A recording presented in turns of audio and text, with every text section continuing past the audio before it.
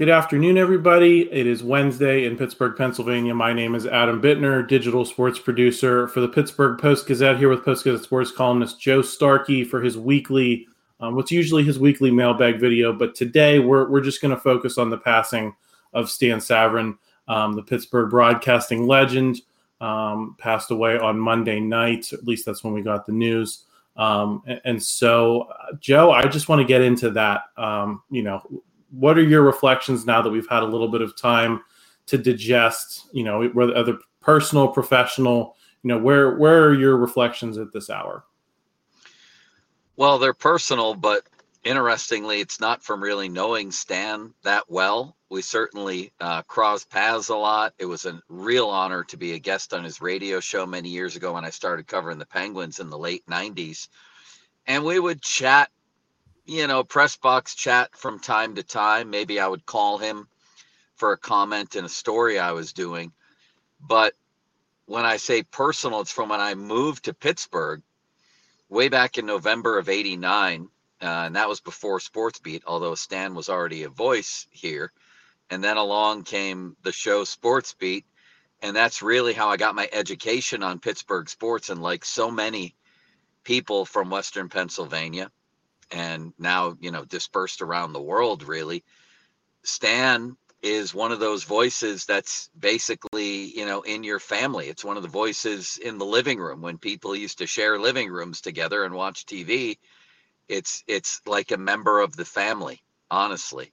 And I became very familiar with his voice and his face and his persona and his knowledge of Pittsburgh sports. And that show, Sports Beat, with him and Guy Junker, was really my education into the Pittsburgh sports scene, about what it was like here, the fans and the media people. And it was a great, great show, an iconic show, really.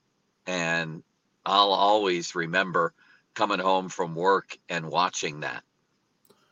Yeah, Joe, I think it's a little poignant at this moment that we're losing Stan at a time that we may be losing Pittsburgh's regional sports network as well. I remember that heyday well too. That's when I was young. I was younger than you at that time, and that's kind of how I learned Pittsburgh sports too. Even as like a 9-year-old, 10-year-old, sitting down every night watching that. I remember vividly watching the night before Mario Lemieux returned in 2001. Just the energy of that night, and that show was part of that moment, Joe. Is that part of why we're here? Is that institution that a lot of us came up with is gone, and is there an irony in realizing we may be losing our RSN as well at a time when Stan is kind of at front of mind for us? Well, certainly the business has changed, right? I mean, that show was a TV call-in show back when people watched TV, regular old TV. The one I watched on in my little tiny shack in Shadyside, it probably weighed, 300 pounds. It was one of those. And it was, they encouraged, Guy Junker was on the radio with us today talking about that. They wanted a lot of call-in to sort of generate discussion. And on TV medium, that worked then. And then people in power in these things decided that medium didn't work so much anymore. But for Stan, he just went to the radio and made it work, or went to whatever he was doing and made it work. He was a spectacular pre and post game host, for the Penguins and others. And also, as I learned today, many, many other different shows.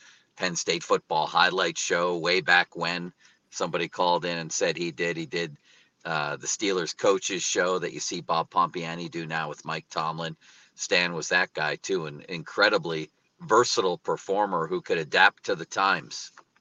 Do you think we'll ever have a sports culture focal point, kind of like that again, or are we in the era now, Joe, of diffused media? We're talking on YouTube right now. I don't think if you told us 5 years ago this was something you and I'd be doing, we would have guessed.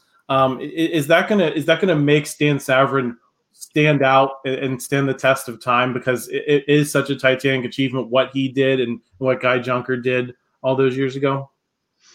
It was the last show of its kind around here.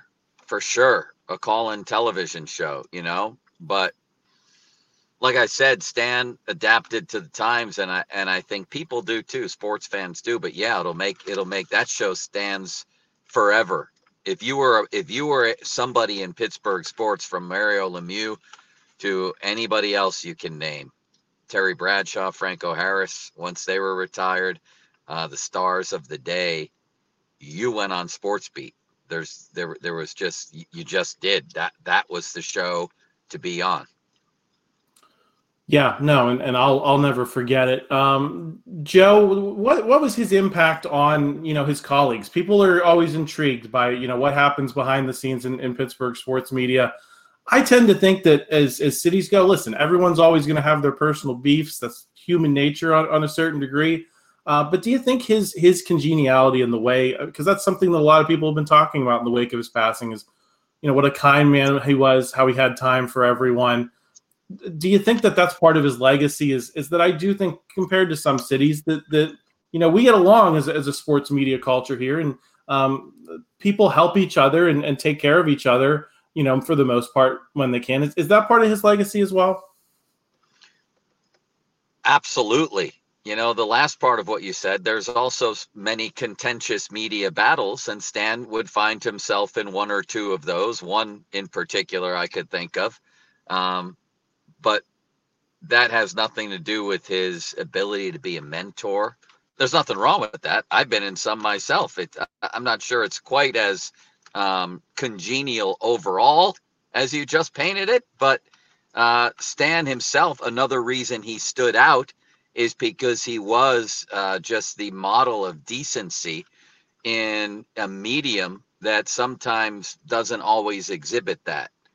And Adam Crowley was on today over at The Fan. He was Stan's producer for many years.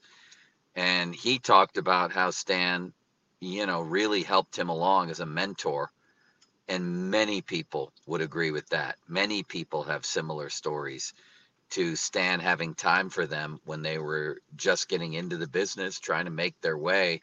And he absolutely was, in my experience, a kind man who always had time. And this isn't the kind of business that always lends itself to that. Talk radio. I mean, talk radio is a cutthroat world. It's a cutthroat world. And Stan never succumbed to that. Like I said, he would have a battle or a rivalry with somebody here or there. We all do, but he never succumbed to it. Yeah, and I think that's important. And yeah, of course, there's beefs everywhere, Joe. That's just the nature of the business, whether it's writing, whether it's anything. People are always going to do that. But I do think that this isn't New York. You know what I mean? Like, I feel like this is kind of different from some of those East Coast places where guys tear each other apart all the time. And I think it's sometimes, it gets headlines here when people do that. And I think that's part of, he taught all of us in some respects, even if I didn't know him very well personally, but he was a pro. And I think that rubbed off on me just as someone who consumed, what he did for all those years.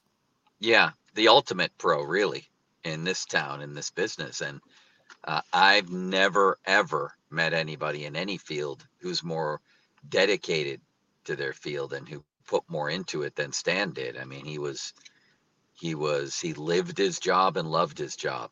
He did. It was amazing to watch his work ethic in action.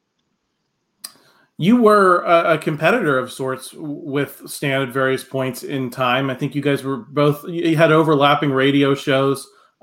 Did you ever think of him that way, or did you think of him as a Pittsburgh institution just because of the kind of guy he was? I mean, I never really thought of that. You're put in certain time slots, or you're a columnist at a paper. You're technically competing with other people, but I've just always sort of tried to do my own thing. And I always got the impression that Stan was doing his own thing too. If you're in this long enough, you're going to be technically competing, with other people, but I never even thought of that really. And I don't know that if Stan did either, because I didn't see him much in recent years, but when we saw each other, it was always a very cordial conversation. He was always ready with a Pittsburgh sports topic that anybody wanted to discuss. I'm thinking like Steeler games.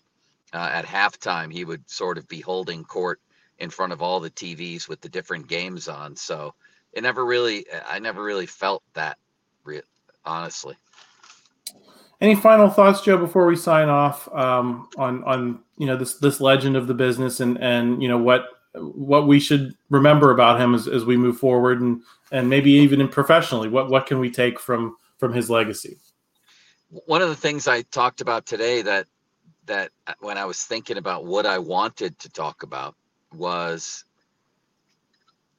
a lot of us love sports. I think many of us, because there's always a new topic and something to argue about or share your opinion about every day. Tons of stuff. That's why I got into this business. I loved doing that when I was younger. I think of junior high school. Who's the best running back in the NFL? It's whoever it might have been at the time. John Riggins, Earl Campbell. No, it's not. It's this guy. Well, why? What's your reasoning?